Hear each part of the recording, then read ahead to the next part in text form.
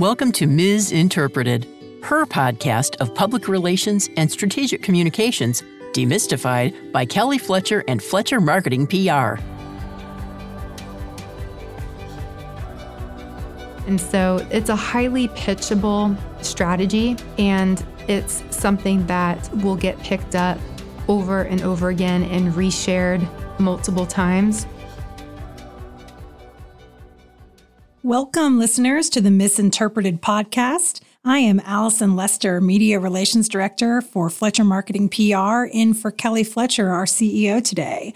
And I'm joined by my colleague, Vice President Sarah Merrill. Hello, thanks for joining us. We're going to be discussing trends for PR for 2023 today, what's working, what's not, new areas of opportunity. It's kind of hard to believe that we're already so close to the end of the year. The holiday season is upon us. I'm sure everybody's decorating, getting those turkeys ready. And Sarah, this will be a fun one for you. It's your first Christmas with a baby at home. It is. I've got a 10-month-old right now, and it sure will be interesting since we're kind of in that child-proofing stage right now. And so I think the holidays this year, he's probably going to be more interested in the wrapping paper, but yeah, it'll certainly be fun. And I'm sure for you, you have a middle schooler. Yeah. The gifts will look a little bit different this year, a little bit fewer toys, and I don't want to give too much away. But there won't be as many Legos and G.I. Joes in the house this year now that we're in middle school. So, yeah, I look forward to seeing all of the videos of Atherton unwrapping his presents. Same.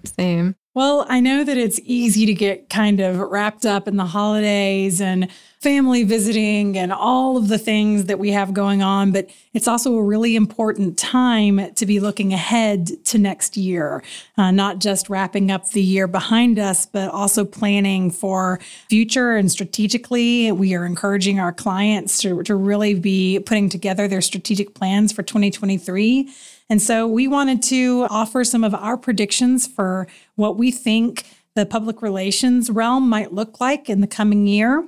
I'm going to start off with one of Kelly's that she sent to us. And this is one that's in the headlines a lot right now, and that is the economy. We're all seeing with inflation and looming recession, and that will have an impact on corporate budgets and business budgets. And so Kelly's prediction here is that it will lead to a reduction in force among internal communication teams, which could actually be an opportunity for PR agencies, that more corporations and businesses might be looking to outsource marketing and PR needs and eliminating their internal comms departments in order to make up some revenue. So we'll be poised for that possibility in the coming year. And Sarah, you had a pretty bold prediction about the state of influencer marketing and why you think it might be dead moving forward. That's right. And I'm sure to hear that people would be pretty surprised, since if you look at a lot of the statistics, influencers, in a sense, are very important. In fact, about 74% of consumers trust an influencer over a brand. And so people would probably see a lot of these statistics and say, well, how is influencer marketing dead? And so where I'm coming from with this is that there's been a shift. And you look at documentaries, Fake Famous, for instance, or you look at some of the parody accounts like Influencers in the Wild. And there's a connotation with influencers that's become very negative. A lot of influencers are out there, they're looking for fame. Some of them have bought their followers, and they're posting just in order to get payment and free gifts and just free stuff. And they're a dime a dozen. It seems sometimes like any woman who's maybe a Gen Z or millennial, even some of the younger Gen X, they put together an Instagram account that's perfectly curated, and all of a sudden they're getting this following and they're an influencer, so to speak. I say influencer like in quotes, but that's not what is going to really help a brand. What a brand needs are loyal brand advocates they're advocating on their behalf. And so what I want brands to do is, instead of looking at influencers to look for brand advocates, customers who are already using their products and know and love their products and have a history with their products, who also have a following that they can tap into on social media that truly meets their needs. And really, consumers can smell fake from a mile away. And so I think that a lot of brands have been making this mistake of just going after influencers and only looking at followers and engagements instead of looking at who can be a good brand advocate for them. And so I think as influencers continue to get a bad rap in the media and documentaries and on social media, we're going to see this migration to brands instead going after the brand advocates. And so that's essentially why I say that it's dead. Those influencers in the wild accounts are hysterical. Yes. The pictures of people trying to get the perfect shot and make themselves, especially at the beach. Oh my gosh, I just look through those and laugh. Yeah, if you haven't seen influencers in the wild before on Instagram, I highly recommend that you check it out if you do want a very good laugh. And of course, tons of documentaries out there these days about influencers. Check out Netflix, for instance. It really is amazing the lengths that people will go on social media to gain some fame. And you actually are an influencer, but I can vouch that she is not one that would be caught on influencers in the wild. And you're an influencer in the motorcycling community. So what has your experience kind of been like on that side of things and brands approaching you? Right. And so I think that's where some of that insight is gleaned as well. And so with Fletcher Marketing and PR, we really bring two different sides to the table. And so we work with brands on influencer and brand advocacy partnerships. But then I also have the experience of doing it myself within motorcycling. And so, for example, I've been wearing Scorpion helmets with the motorcycling for a decade. And before influencers were even a thing, I had loved their helmets and told people about their helmets, recommended their helmets, and I would post photos on social media and started tagging them so people could find the helmet. So they reached out to me and they said being an influencer, but really what I was doing, I wouldn't really call it being an influencer. Going back to what we were talking about, it's more being a brand advocate. I already loved their products, knew their products. I was advocating for their brands before I ever got on board. So when you get people like that, it's very honest and it's very authentic. Whereas on the flip side, say that I had a personal injury law firm based out of LA reach out to me about posting about their services. Well, they're in LA. I'm on the East Coast. I've never used their services. And so they would be paying me to talk about their brand, but I've never even used their services or been familiar with them. And so that's an example where an influencer would be posting in a way that's fake and not authentic. Allison, moving on to our next prediction and trend, I wanted to see what your thoughts are. This is something that our team had some overlap on when we were talking about predictions, but I'm particularly interested in your prediction around paid media and paid editorial contributorships. Yeah, so for longtime listeners, you've probably heard me talk about paid media before. My background is in journalism, and so paid media was something that I had a little bit of a hard time adjusting to when I came over to the PR side. And being the director of media relations, it's something that we use a lot. It is something that I see continuing to increase as we move forward. When it comes especially to consumer and product-based PR, so if you are a company that is trying to sell a product, you're in the retail realm, you are consumer facing, and your media relations is very much consumer facing. Paid media has increased in popularity tremendously, and I believe that it's going to continue to do so. One of the big reasons for this comes down to money. The media world is so fragmented today. Fewer and fewer people are sitting down and watching broadcast television the way they used to. What that means is the rating points are lower than they used to be, which means that the ad dollars are lower than they used to be.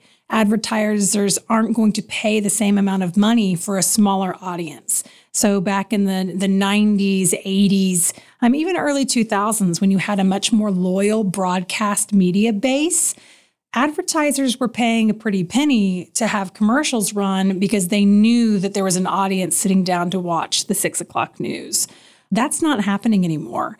The baby boomer generation may still be watching the news like that, but none of the other generations are. There's still people watching the news, but they aren't watching it with the same consistency and loyalty and frequency that they used to. And so those ad dollars are dropping. When you go to online, think about how many online outlets there are now, as opposed to what there used to be. There is a new blog, new online, media that starts every day in this country. And so it's so fragmented that if advertisers want to spend digital dollars for digital advertising, if an outlet is charging too much, they can go somewhere else. And so there's so much competition for those ad dollars. The media outlets are having to find different revenue avenues. And they see this kind of advertorial paid media as that opportunity.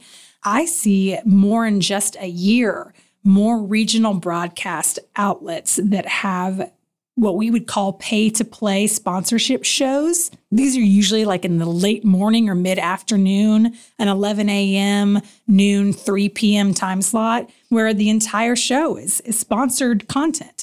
You used to really only have those types of shows in larger markets. Now they're regionally expanding across the country. The same with your online outlets, that there used to be more opportunity to pitch well and get placed in an outlet, whereas now everything is pay to play, everything's advertorial. And a lot of it's very reasonably priced. We're not talking about some of it's not. If you want to get on the Kelly Clarkson show, it's going to cost you $400,000. I know because I talked to them this holiday season.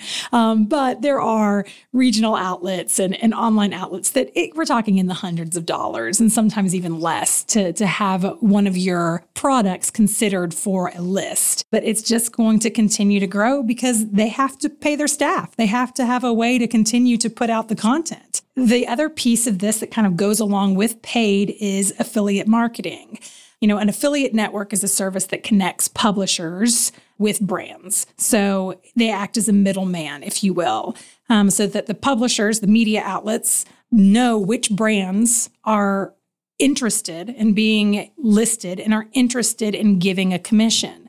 So you may promote a brand on your website, blog, or social network. If someone clicks on that link on your website and then buys something through your listicle, you get a commission. So it's not quite paying to have your product placed on the list, but if that placement results in a sale, the media outlet would get a commission off that. So that's another way to increase revenue for the media outlets and also to increase visibility for the brands. It's actually a really smart, cooperative way for media outlets and consumer-facing product brands to work together. The final thing on the paid contribution that is for a different kind of media relations that I think that we'll continue to see increase for the exact same reasons, this need for new revenue avenues, is paid contribution. This is really more for thought leadership. So this is PR for businesses that aren't necessarily looking to sell a product. Maybe they're selling a service. Maybe it's an insurance company or wealth management or legal or medical, something where they're trying to be credibly known as the expert in their field. There are programs with very reputable magazines and newspapers and online outlets that you have to go through a pretty strict screening process to be selected. So they don't just let anybody pay to put an article on, but there is like a subscription, if you will, where you pay, whatever their fee is, and then you become a contributor for them. And it's like a yearly fee, an annual fee that you pay. Your articles still are edited and they have to meet very strict journalistic guidelines. So there's still a lot of value in the credibility there. But again, it's just another revenue source for these media outlets that also gives brands a good opportunity to be included in coverage. So, we've seen that increase over the years. In just the past year, I've seen it increase a lot. And I think that that's going to continue. We're about to get into some of my favorite predictions because they're about data, and and our team always jokes about how much I like data. So, but in this day and age, data is everything. And there's actually a quote that I really like from a data analyst that says, "Data is information, and information is power." And when it comes to media relations with clients, the ability to disseminate data in a potent and an influential way is so important. And it really does have a ton of power with it, because readers really value that ability to discern fact from fiction. And that's where data comes in. And it's something that not only an audience is really looking for in order to gain more insights, but media outlets really, really desire having data that can be shared. And so from a content generation standpoint, we've really been working with some different clients, especially the B2B clients that can really benefit from thought leadership and developing credibility, that if they can generate proprietary data via surveys or focus groups, research studies, and they can disseminate that data, then that's something that is just such a powerful tool that media outlets are going to want to jump on. And so one of the examples I really like with this, and so in our industry, we love HubSpot. HubSpot is excellent. They have so much amazing information out there and trainings and webinars and certifications. But one of the things that they do are trend reports that they put together. And they collect this information from sometimes thousands of different businesses. And the purpose is to provide their audience with valuable information that meets the end goal of what they're looking for. The customers that they serve rely on their marketing products and services. And so therefore, they put together this trend report on inbound marketing that will then help those end users and provide them with insights that help them do their jobs better and help them grow their businesses. And so, for instance, with the clients that we work with that are B2B, this has been a recommendation that we provide. And I think as a trend, we're going to see more and more businesses going this direction. And so the more that clients can invest in proprietary data, I think the more success that they'll see in a media relations campaign, since it is so valuable on so many different levels.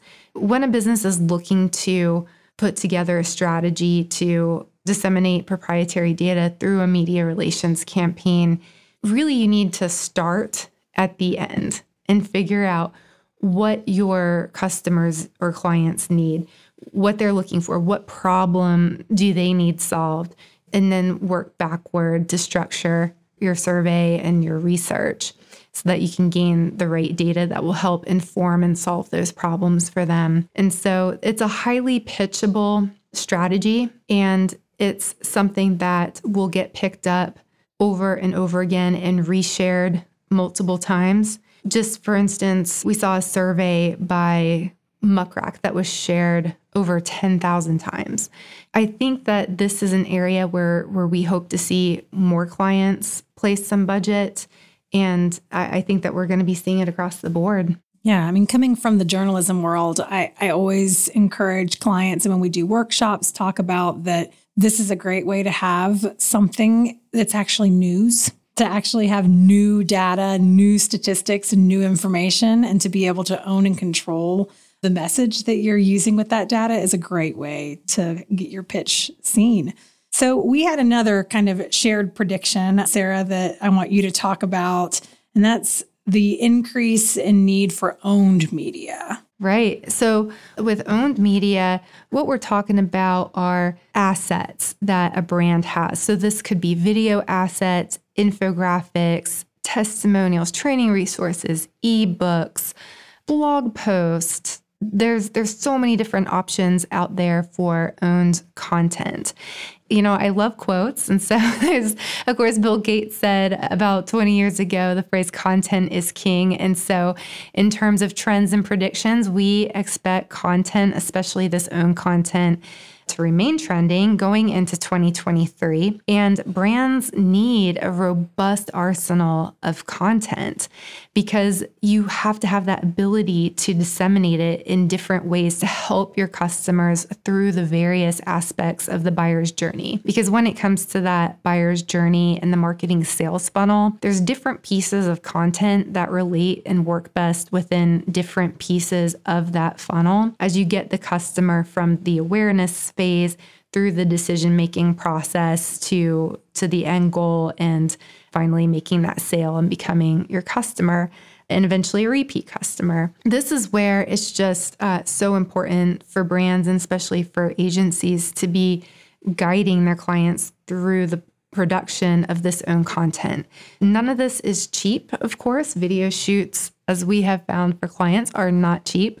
Producing infographics is not cheap. It's just one of those things that you have to invest in.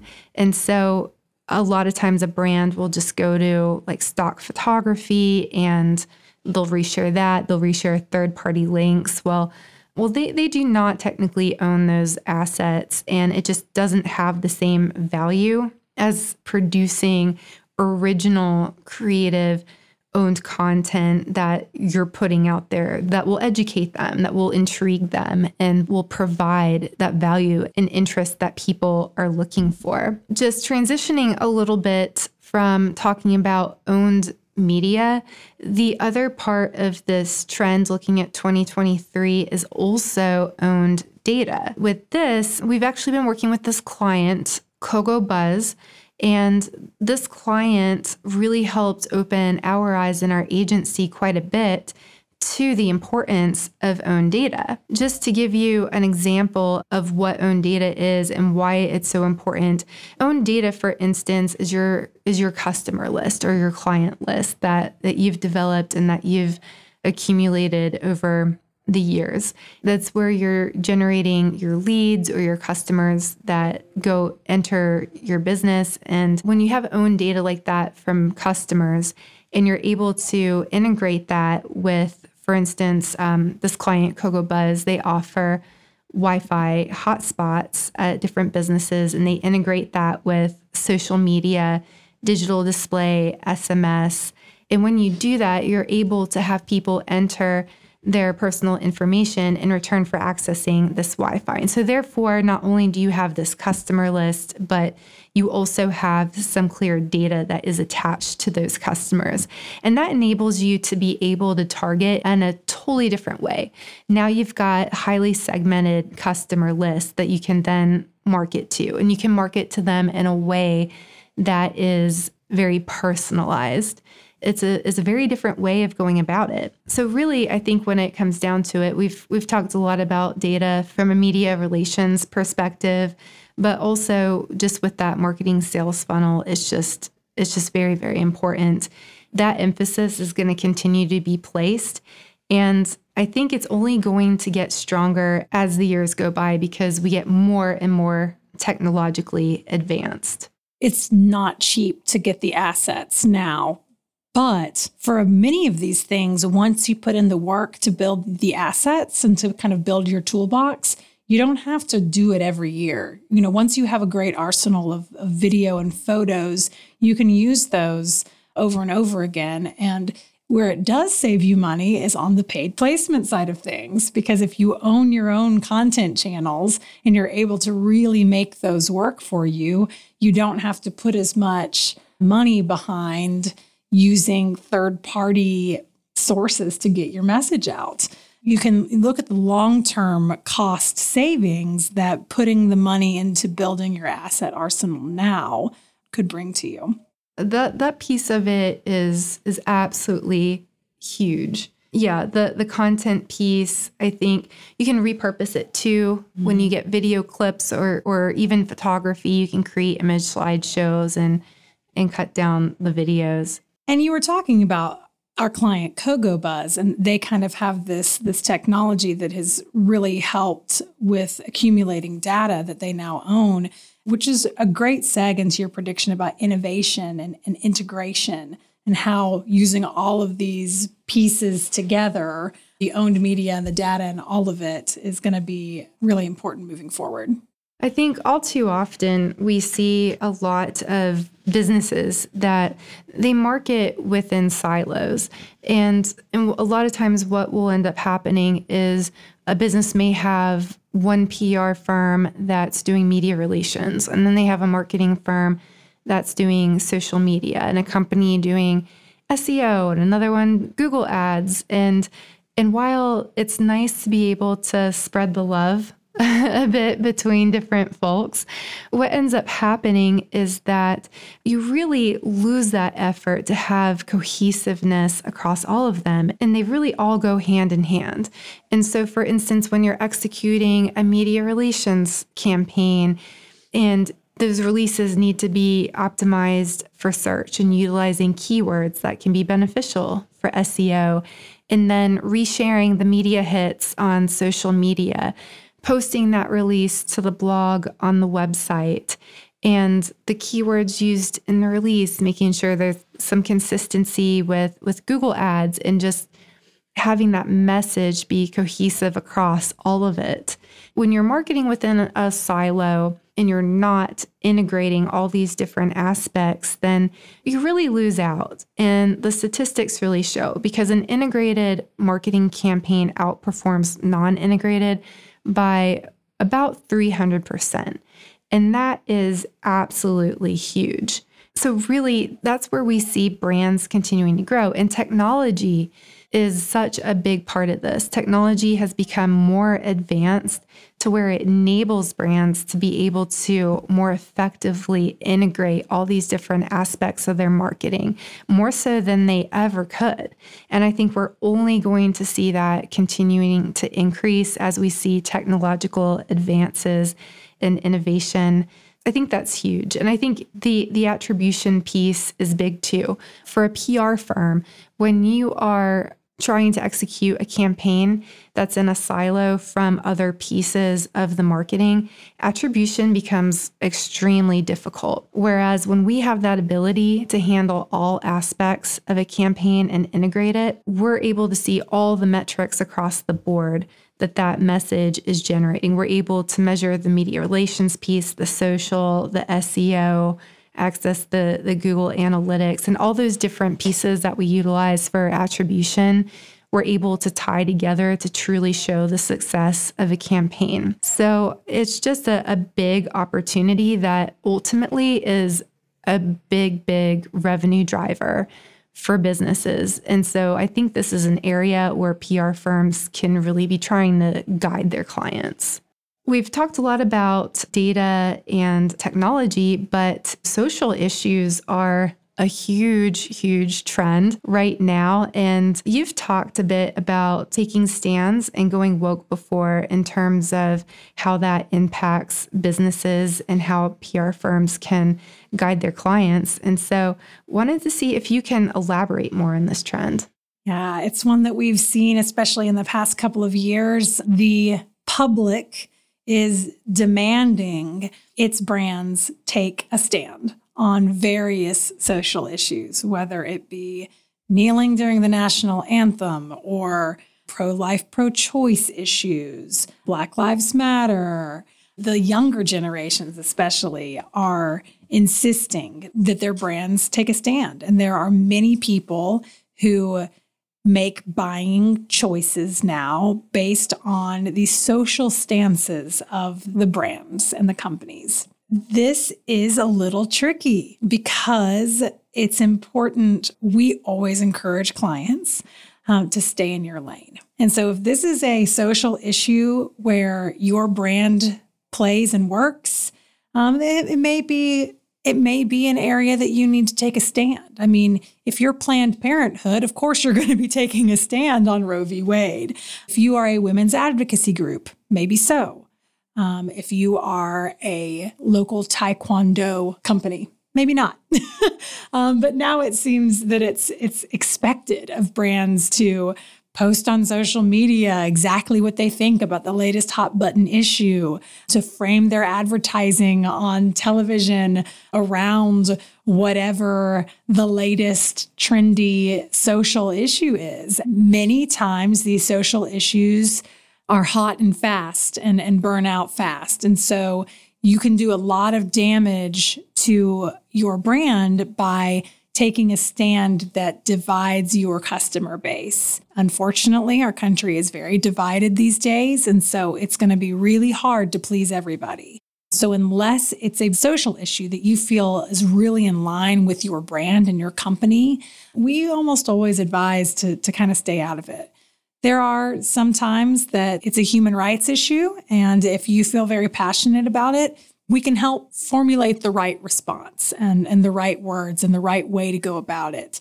Also, sometimes these things backfire. We've seen a lot of companies try to go woke, if you will, and be called out for being inauthentic. Companies who try to celebrate Black History Month, and then someone looks a little bit deeper into their staffing, and it's pretty obvious that it's an inauthentic Twitter post or social post. And so it can be a risky take if it's not really true to your brand and an area where your brand really exists. And I really kind of think that flows into Kelly's last prediction.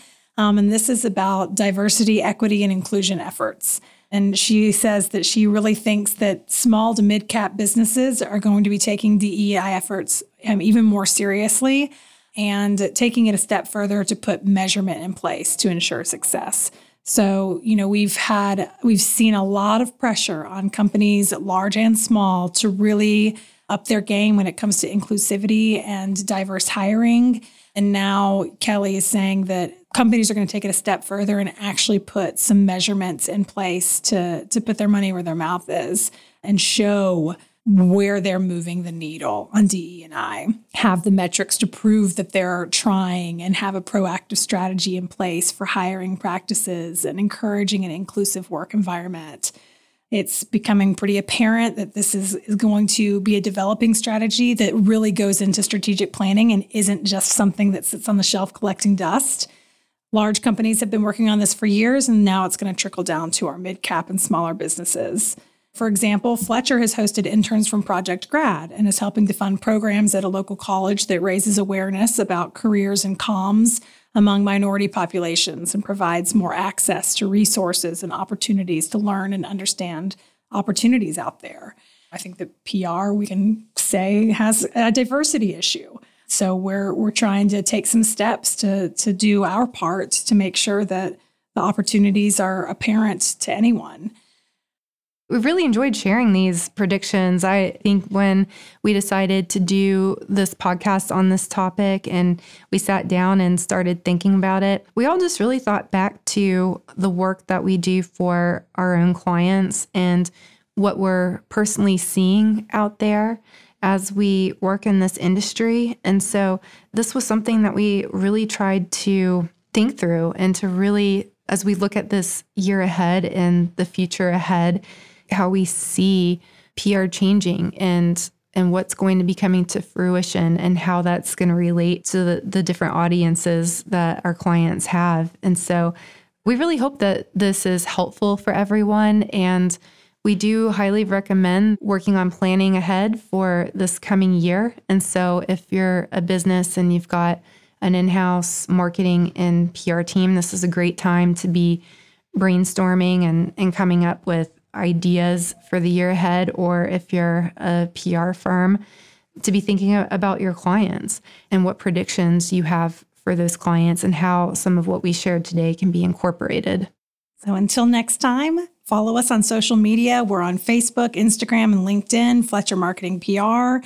You can connect with Kelly directly on Twitter at KD Fletcher, and follow Fletcher Marketing on Twitter at Fletcher PR. And you can send us any questions on Twitter anytime by using the hashtag Misinterpreted. That's hashtag MSInterpreted. We'll see you next time. Thanks for joining us on Misinterpreted Public Relations Demystified. You can keep up with the latest on the podcast at FletcherMarketingPR.com and on iTunes, Spotify, Google Play, or wherever you listen to podcasts. We'll see you next time.